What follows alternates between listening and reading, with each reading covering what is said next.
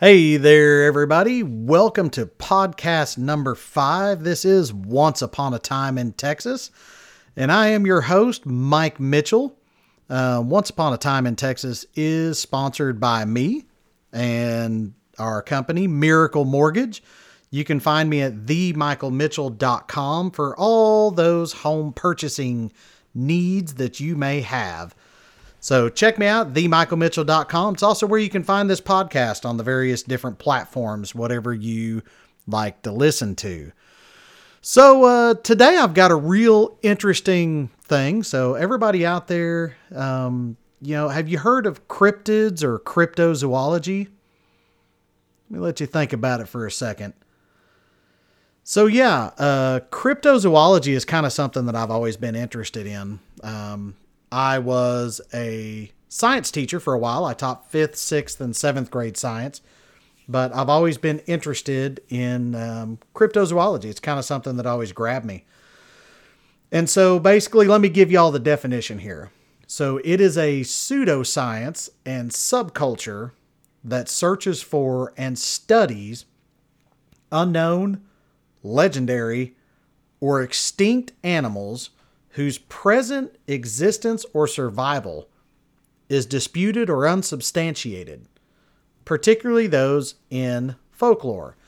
So that's really just kind of a long way of saying, basically, it's the study and the search for animals that may or may not exist. So it is interesting. It does throw extinct animals in there. So animals that are believed to be extinct.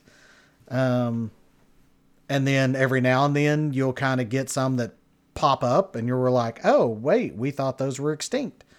There's a whole show on it on the Discovery Channel, I think. I think it's called Extinct or Not. And anyway, they go looking for it. But anyway, examples of... so cryptozoology is this pseudoscience. And then cryptids, Cryptids, are the animals they're looking for. And so a lot of times these can also be in legends and folklore too. So some examples are Bigfoot or Bigfoot-like creatures, including, Yeti, Sasquatch, swamp ape, even the Yahoo, I guess, in Australia. It's what they call those. The Loch Ness Monster or Nessie, over in Loch Ness. And so there's also some that come from, or another one that comes from like folklore, the Jersey Devil. And then also more recently, which is kind of a newer one, the Chupacabra. So these are questionable animals, whether they really exist or not. It's questionable at best. But those animals that are kind of right there on the edge of myth, lore, legend, extinction, who knows? They're called cryptids. So it's kind of cool. Probably the biggest issue with cryptozoology is really being an official science. In that, a lot of times it doesn't really follow the scientific method or the scientific process. A lot of these researchers go out and they're kind of, willy-nilly at best. So it doesn't really fall into the field of zoology or folklore studies. I know there's Finding Bigfoot is a show on TV. And a lot of times they just get a phone call and then boom, off they go. And so I think they're trying to get more scientific about this. But I even heard a comedian recently that was like, he said, it's so cool because anybody can be a Bigfoot, research specialist. Because, I think his example was, hey, Sasquatches like oranges. And the other person says, really? Why? Well, last night there were oranges on our table and now they're gone. How do you explain that? It's got to be Bigfoot. So I just love that he kind of put it into that character. Although there is a lot of evidence out there that, Bigfoot and Sasquatch could be real. And so the interesting thing is that it is a pseudoscience, so it's not like full-blown science. And there are some other sciences that kind of fall in a similar category. Sometimes they're called metaphysics or other stuff like that. But these other pseudosciences include things like ghost hunting, paranormal investigation, UFOlogy. The hardest part for cryptids is that so many of them lie in folklore and legend, which we're going to get to. We're going to talk about some here in Texas. And so with folklore and legend, a lot of these are passed down, verbally, probably to teach a lesson to youngsters, or were used to scare people in doing things a certain way, or there were consequences. For instance, the story I've heard about the Jersey Devil had to do something with a woman being pregnant, and I don't know, she didn't pray right or whatever. I don't know what it was, but anyway, the baby turned out being this devilish creature and, had wings and hooves and, comes out on the day of its birth, kind of hisses and swipes at everybody and then jumps out the window and runs off into the woods. And so now we have the Jersey Devil. But, a lot of these myth, lore, legends, just folklores passed down for eons without ever having been written down. And so I'll give you a good for instance, I guess, kind of the folklore and myth, and this will come up again later in the podcast. So at our local Boy Scout camp, we had the Goat Man. And so whenever we had a bunch of Cub Scouts out of camp, at least we used to, we don't scare the crap out of our kids now, but we would talk about the Goat Man. Well, the Goat Man lived on the Red River, right? But the Goat Man had hooves for hands.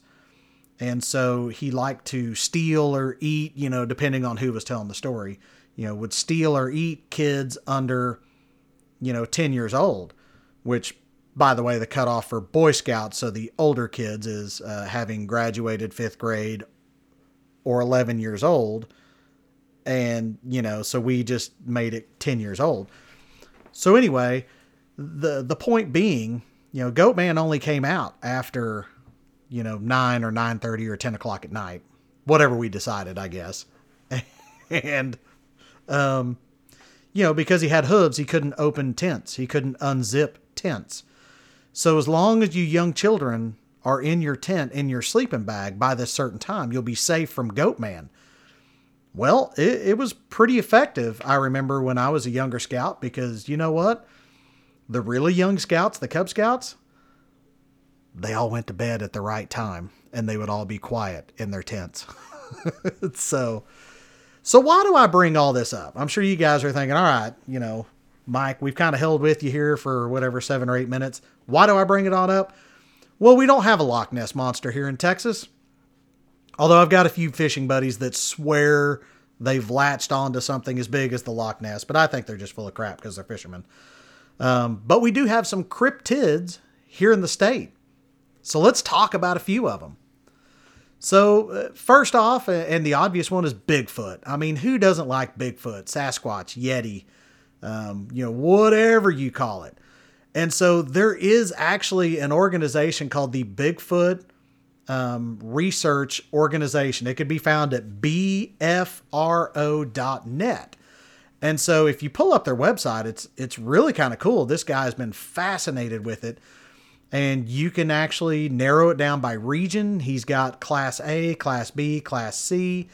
And I couldn't find exactly where the Class A, B, or C is, but I believe a Class A is like basically had an interaction or got pictures, a bunch of physical evidence. Class B is, like several people saw it, but no physical evidence. And Class C is like, it could just be a hoax. But I looked up, we don't have any here in Wichita County where I live. I live here in Wichita Falls, Texas, but, Wilbarger County is one county over, and there is one that was seen in the spring of 2016. And it classifies it as a Class B. It's possible activity and a photo, attempt around or near a home, near Vernon, Texas. And so it's really kind of cool because this goes into a lot of details. So location details, lots of trees, fresh water, wildlife, nearest town, Vernon, Texas, nearest road, 283 North. And the observed says, I live about 10 miles from town. It all started about sunset. Ooh, it was a dark and stormy night. But it started about sunset. There is a freshwater pond with trees around it. It's kind of set back. I can see it from my property. I noticed black spots. I got my binoculars out, and what I was seeing wasn't clicking in my brain. I'm still seeing it still today. And so they also noticed that, it's still happening now. I don't think they know about my night vision cameras around my house. He was very interested in going on a Bigfoot find, around the area, but now he's not. And so when he first bought his house, his propane guy told him about pictures that were taken supposedly of a Bigfoot in the area, right there in that area. And then he also notes on there that the Red River, which kind of separates Texas and Oklahoma, is only about 6 miles away. And so the propane person reports that they saw a Bigfoot one time. And it was facing away from them, but it was, on the side of the road kind of at night. So anyway, this BFRO guy named Gary Christensen does a follow-up investigation, several emails, phone calls. He met with the witness at his home, where he's resided for 8 years, and all the photos were taken with a basic low-res infrared night vision camera at a fairly long distance, so none were clear. But it did appear to be man-shaped. The likelihood that they were of a human is very remote. He observed nothing that would suggest that they were a hoax. And then he shows one of the better pictures. And so anyway, then he goes on and lists a whole bunch of other stuff. But the other fascinating thing was, I thought, I wonder when the most recent one is. And this is really fascinating. October of 2020. I'm sorry. Let's go to March 2022. This was a Class B. This happened in Rusk County around Longview.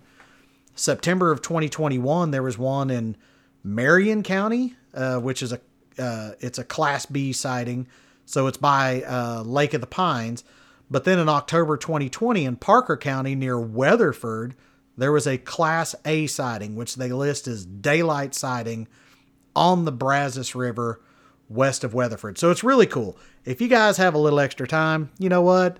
Jump into BFRO, the Bigfoot Field Researchers Organization. Sorry, so Bigfoot Field Researchers Organization, BFRO.net. It's really pretty interesting.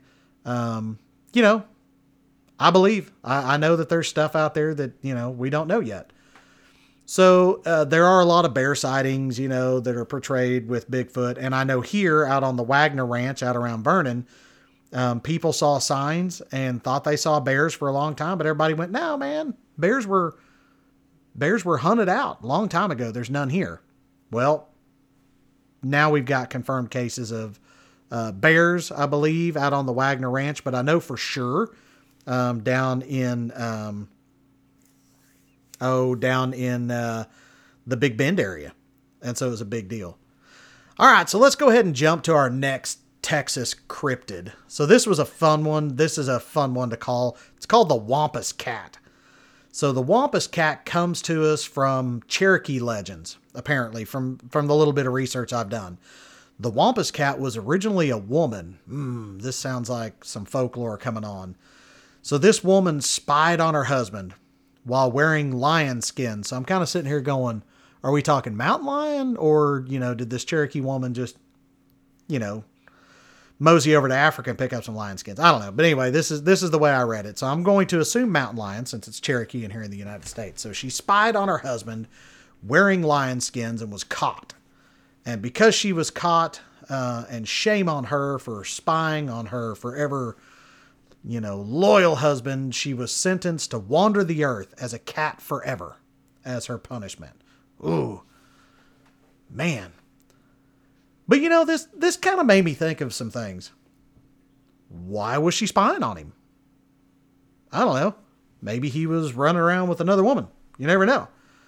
And why would they punish her? I mean, if she really felt like he was doing something wrong, nefarious, like you would think, maybe we should talk to her a little bit, but nay, nay, nay. They say, no, you shouldn't have been spying on your husband. Shame on you. You're banished to being a cat for the rest of your mortal and immortal life. Anyway. And then I start thinking, this is just my mind. Was the husband like, oh my God, I woke up after seeing a large cat-like creature that sort of looked like my wife. And then the other guy says, did it make a sound? And the husband goes, yeah, it went womp. Right when it hit me on the head. And then the medicine man stares far away, stares off into the future and says, yep, wampus cat. I don't know. I think it's funny. I had this whole thing in my head. So however it came to be, so the story was probably developed to keep wives from spying on their husbands. If you're going to spy on your husband, bad things can happen. Anyway, we do have some high school mascots in Texas and Oklahoma that are named wampus cats. So you have Atoka, Oklahoma, which I used to travel through at least once a year, going to a family reunion up at Robbers Cave State Park outside of McAllister. But Itasca, Texas are the wampus cats, just to name a couple. And there are a few others around the country. But the whole thing does fall into legend. And this has been perpetuated, interestingly enough, by authors J.K. Rowling. I think it's Rowling, I don't remember. They list the wampus cat as a source of hair used in magical wands. And then Roald Dahl is one of my daughter's favorite authors. And James and the Giant Peach, where a police officer and a fireman in New York City mistake the centipede for a wampus cat. So anyway, yeah, I don't know. I don't know how you mistake a centipede for a wampus cat. Seems pretty different, but apparently, so the animal can have either 4 or 6 legs. So I don't know. Maybe we're getting into that centipede thing. Sometimes it walks on all 4 or 6. Other times, just on its back legs, it walks upright. And it's said to regenerate or recover quickly from its wounds. So apparently people have shot at wampus cats before, and really all it does is just make them mad. So anyway, I can't find where there have been any actual sightings in Texas. Mostly everything that I found is in Tennessee, but it is listed as one of the top 5 cryptids in Texas. So this is very strange indeed. So let's go ahead and jump on to another cryptid here. Everybody's favorite, the chupacabra. So I have heard about chupacabras since I was a kid, way back when in the 90s. And I was a kid in the 80s and 90s, but really, I mean, my high school and formative years were in the 90s. So these sightings in Texas and all over the southern United States really exploded in the last 30 years or so. And so I thought it was interesting, and I thought, you know what, I'm going to look this up. So here's the story. So pretty much, chupacabra has been around since the 1990s, really in its current form. So yes, that was like 30 years ago. And yes, when I hear 30 years ago, just like probably most people listen to this, I'm thinking like the 1970s. Nope, 30 years ago was the 90s. Sorry, folks. But it's interesting. They were first reported in Puerto Rico in 1995. So the word chupacabra is Spanish, and it literally means goat sucker. So basically, it's like a vampire for goats, and I guess other livestock, because I did find some other stuff about it, and we'll talk about it in a second. So the description of the chupacabra is all over the map. Now I know what I've seen. I haven't personally seen a chupacabra, but I've seen pictures and things and videos, and they kind of look like just a mangy, nasty looking coyote. But the descriptions from Puerto Rico are reptilian and alien-like, to basically a small bear with rows of spines, kind of like a porcupine. And then, of course, to mostly, what I have seen as far as news reports is like a dog or coyote looking. But anyway, as is usually the case, this stems from something that can't be explained. And so what do we do when we can't explain something? Well, we make stuff up.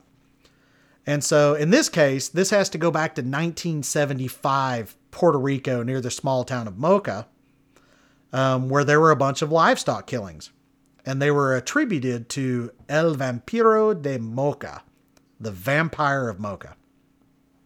And some even did say, you know what, it could be a satanic cult.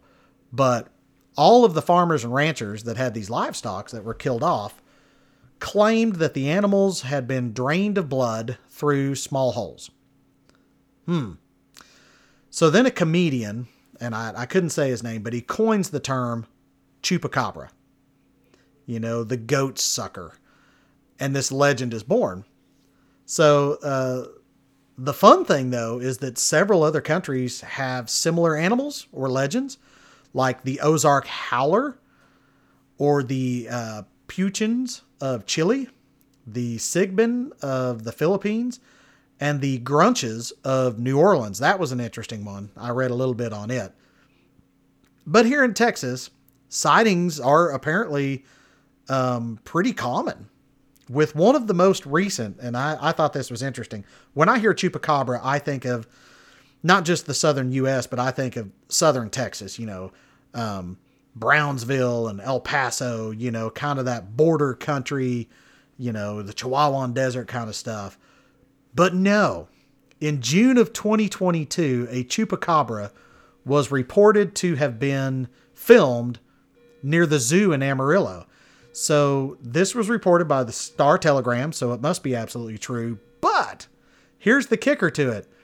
ABC4 News in Amarillo ran a news story on it. So you never know. And apparently it's kind of complete with pictures. So let's jump on the next one. So this is a cryptid, and this is kind of a fun story. The Lake Worth Monster down around Fort Worth. Now, this is a legendary monster said to be in Lake Worth, and more specifically at the Fort Worth Nature Center and Refuge just outside of Fort Worth. That doesn't sound like a marketing ploy at all, but that's okay. I bought into it. I'm all good. So it's described as part man, part goat. You know, one thing I just noticed, man, goats kind of really get the bad rap. Like they're either getting fed on by the chupacabras, the goat suckers, or, you know, goat man, you know, and now we have the Lake Worth Monster, which is part man, part goat, but they don't call him goat man because in this case, it's part man, part goat with scales and long clawed fingers. Ooh, it sounds scary. So, you know, anyway, this is first reported in 1969. By several people. Now, I look back and, you know, I wasn't around in the 60s, but I heard about the 60s. So I feel like there might have been some partaking of the wacky tobacco or something along with this. Maybe not. But so in 1969, it's first reported by several people, and the newspapers start running stories about these reported sightings that included the Lake Worth Monster landing on a man's car after jumping from a tree, and another one that threw a car tire at a group of people. So they even ran a photo that was apparently taken by a guy named Alan Plaster, and mass hysteria kind of sets in. So the local police finally decide they're going to get involved. They do an investigation. They find nothing. So apparently the story of Goat Man has been going around at these youth camps. So this adds fuel to the fire. So Goat Man, remember, I was one of those that added fuel to the fire in the 1990s to scare the crap out of the little kids to go to bed because, you know, we were the cool kids. We wanted to stay up later. So anyway, it adds fuel to the fire. So Plaster is later interviewed and says it was a prank, and he states whatever it was, it wanted to be seen. And that's interesting, you know, whatever it was, it wanted to be seen. But then all of a sudden, all reports of this monster stopped. So here we go. We've got this mass hysteria. Everybody's seeing it. And reports of the monster stop. Well, it just so happens to coincide with school starting again in the fall. And so it was presumed that all of these were pranks carried out by high school students. Well, in 2005, a Fort Worth newspaper receives an anonymous letter stating that the person who sent the letter was one of 3 high school classmates that would go to Lake Worth and scare people with a tinfoil mask. I guess they didn't have a lot to do down there at that time. And then in 2009, another guy claimed that he was actually the guy that threw a car tire at the group of people.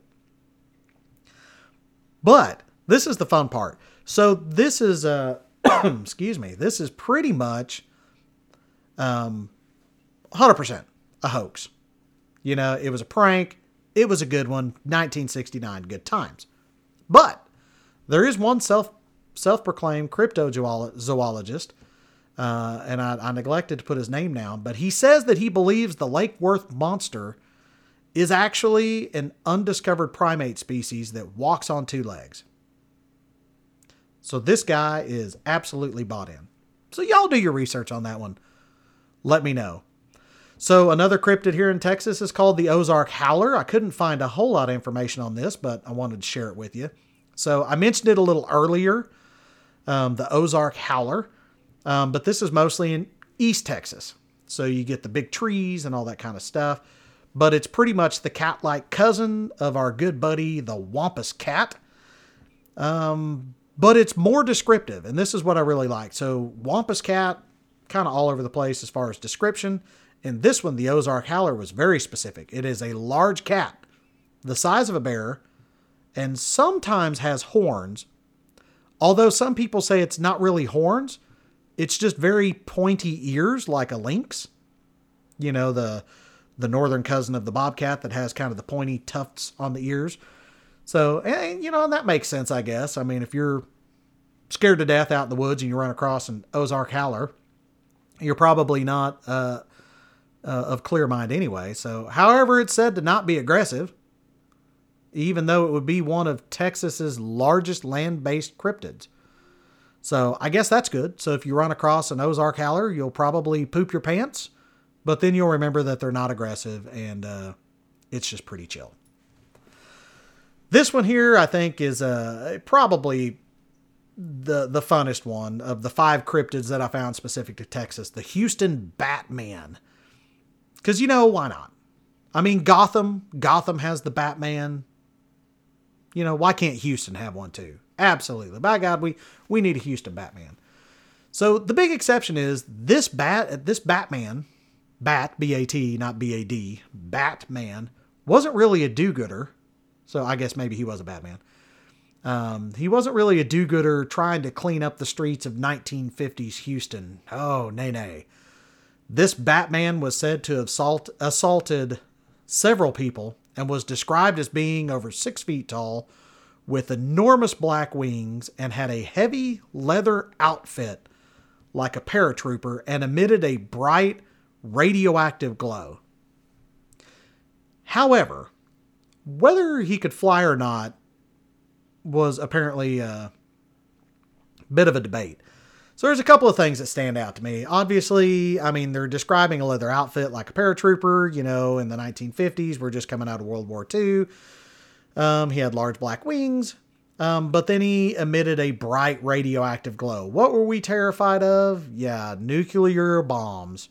And, you know, and it just made everything glow. So why not? We just throw that in there and, you know, Lord have mercy. Hopefully the cryptids don't get a hold of our radioactive material, because then we're all in big trouble. So those are some of the cryptids here in Texas. And as you can probably tell, I think cryptozoology can kind of be fun. You know, most cryptozoologies, or cryptids, fall in legends and lore.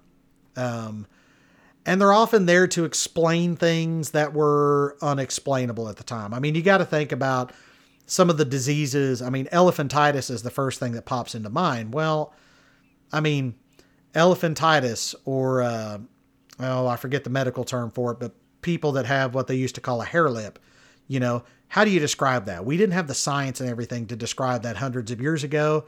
So, you know, we must explain it the best way we can. And that's where a lot of these legends and lore come from.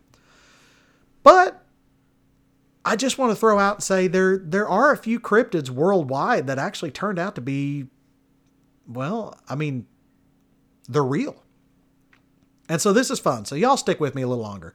We've already done the whole Texas thing and the cryptids in Texas, but Komodo dragons. I mean, everybody knows about Komodo dragons. And they were considered outlandish. Absolutely all the people that were exploring Indonesia had heard about this, and they thought, oh, these are just the tribal people or the local people that are trying to scare us off. But in 1910, a guy named Lieutenant Stein van Hansbroek of the Dutch colonial administration stationed in the Flores Island in eastern Indonesia caught one and killed it. I mean, because that's what we did back in the early 1900s. Oh, that looks cool. That must be a species no one knows about. Let's shoot it. And really, I guess that was about the best way to try to do things. But anyway, he caught and killed one. And so the locals describe these as giant lizards or land crocodiles, which I think is kind of cool. So the funny thing is, though, and this is what I just find fascinating. So after that one is caught and killed, and apparently he gets the kumbaya from the World Science, whoever at that point, they send some more people down there, and they catch several more live Komodo dragons, and they're put on display in the Bronx Zoo. Because apparently the Bronx Zoo was like the zoo back in the day. But it inspired an author by the name of Marion C. Cooper to write a book in 1933 called... Anyone out there know? Raise your hand. I know that some of y'all just raised your hand. That's funny. Yeah. She wrote it, or he or she, I'm not sure. Marion C. Cooper wrote a book in 1933 called King Kong, which the whole idea is just these overly large, outlandish animals. So the next one, the platypus. The platypus is another one that was so unbelievable until somebody caught one.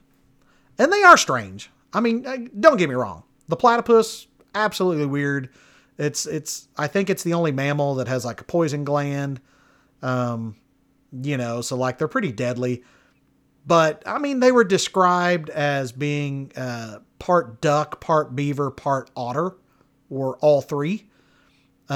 Which, I mean, again, if you were a pretty early explorer, I mean, you kind of go, what the heck is that? You write it down in your book, and I mean, nobody can see it, so they're going to make fun of you. You were the dumb kid in class, you know? And so these animals were actually considered a hoax until 1798. Several hundred years. Another one is the okapi in Africa. They're also known as the forest giraffe. And it's kind of a blend of a zebra, donkey, deer, and antelope. They look a whole lot more kind of like a deer, horse, zebra thing than anything. But genetically speaking, their closest genetic link is a giraffe, which is kind of interesting. So it, of course, was known to the people of Africa for eons. I mean, as long as there have been people in Africa, but they were rarely seen and they were hard to find. And so it wasn't until 1901 when a British museum curator got one. And then I guess, officially got the kumbaya from the higher ups and said, yep, it's an official animal. Very cool. Good job. Good job, old chap. Gorillas and mountain gorillas were once considered cryptids, but they weren't officially deemed real until 1847. I feel like gorillas and mountain gorillas would have been, official way before then, but yeah, 1847. Another one, giant squids were considered cryptids until, get this, until 2004. Guys, that was less than 20 years ago. Giant squids were considered cryptids. I mean, the old saying is that we know more about the surface of the moon than we do our own ocean. And that could be very true. But yeah, 2004, some Japanese fishermen got some pictures of one. And then again in 2006, where they caught a live 24-foot long female. Dude, that has got to be terrifying. You're out on a boat and this 24-foot giant squid comes up out of the water. Like, good Lord. But when you think about it, they are deep sea creatures. And they're rarely seen. Things would wash up on shore and they kind of suspected that maybe a giant squid was out there, but until you see one, it's kind of hard to fathom. And so, but it makes me think, if you guys have watched Pirates of the Caribbean, it makes me think of the Kraken and that myth and lore and legend. It is actually believed that maybe that was actually a giant squid. Much, much bigger than one that we ever knew. All right, and our very last one is a fun one. At least I think so. It's last but not least, and this is the kangaroo. So the kangaroo has an interesting story. Its first description, so the first description of a kangaroo comes from this caballero named Amerigo Vespucci. Do any of y'all know why Amerigo Vespucci is kind of important? I'll let you think for just a second. So, Amerigo Vespucci was a map maker and explorer. And so he got kind of famous for that. And so he claimed that he came to the New World, although I guess he never really did. But it stuck enough, and people believed it enough that they actually named America after Amerigo Vespucci. So anyway, Amerigo Vespucci, he's traveling around Australia, exploring in 1499. So he goes around the coast of Australia, and he described this animal as having the head of a fox, hands of a man, tail of a monkey, and a bag to carry its young. Now for us now, I mean, we know all about kangaroos. There's probably a kangaroo research website or multiple out there. We know all about them. Everybody loves them. Who doesn't love a kangaroo? But you got to think, back in the day, I mean, a head of a fox, hands of a man, tail of a monkey, bag to carry its young. Dude, you've been on the ship too long. You must have drank some of that salt water. Got some bad food. So in any way, we bump forward another 130 years or so to 1629, where a guy actually catches one. And he's taking it back to Britain, presumably. It didn't really say, but I assume it was Britain, because they were kind of the big explorers. But this kangaroo doesn't make the voyage.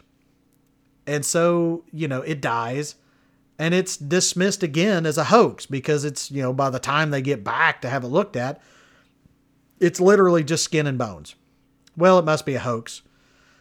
And so it wasn't until 1770 on Captain Cook's voyage that they were able to confirm the existence of the kangaroo. And the kangaroo moves from myth, legend, lore, moves away from being a cryptid to actually being a real animal. So there you go. Kangaroo, giant squids, gorillas, okapi platypus, Komodo dragons, all real, but they were once on the cryptid list. And so you never know. The Houston Batman, the Ozark Howler, the Lake Worth Monster, Chupacabra, the Wampus Cat, and of course, everybody's favorite Bigfoot, Sasquatch. You never know. We may actually find one someday. So it's very cool. If you ever check out Cryptozoology, there actually are quite a few more that were considered extinct. One is a fish called the coelacanth that was considered extinct, I think, up until the 50s or 60s, where they caught another one. Anyway, lots of cool stuff. Get in, do your research, but I love cryptozoology too because it has to do with myth, legend, and lore, of course. So there you go, folks. I'm your host, Michael Mitchell. This was put together by me. This is Once Upon a Time in Texas, sponsored by me, Miracle Mortgage, and you can find me at themichaelmitchell.com. So y'all have a great day, and remember, the stars at night are big and bright, deep in the heart of Texas. Y'all have a great day.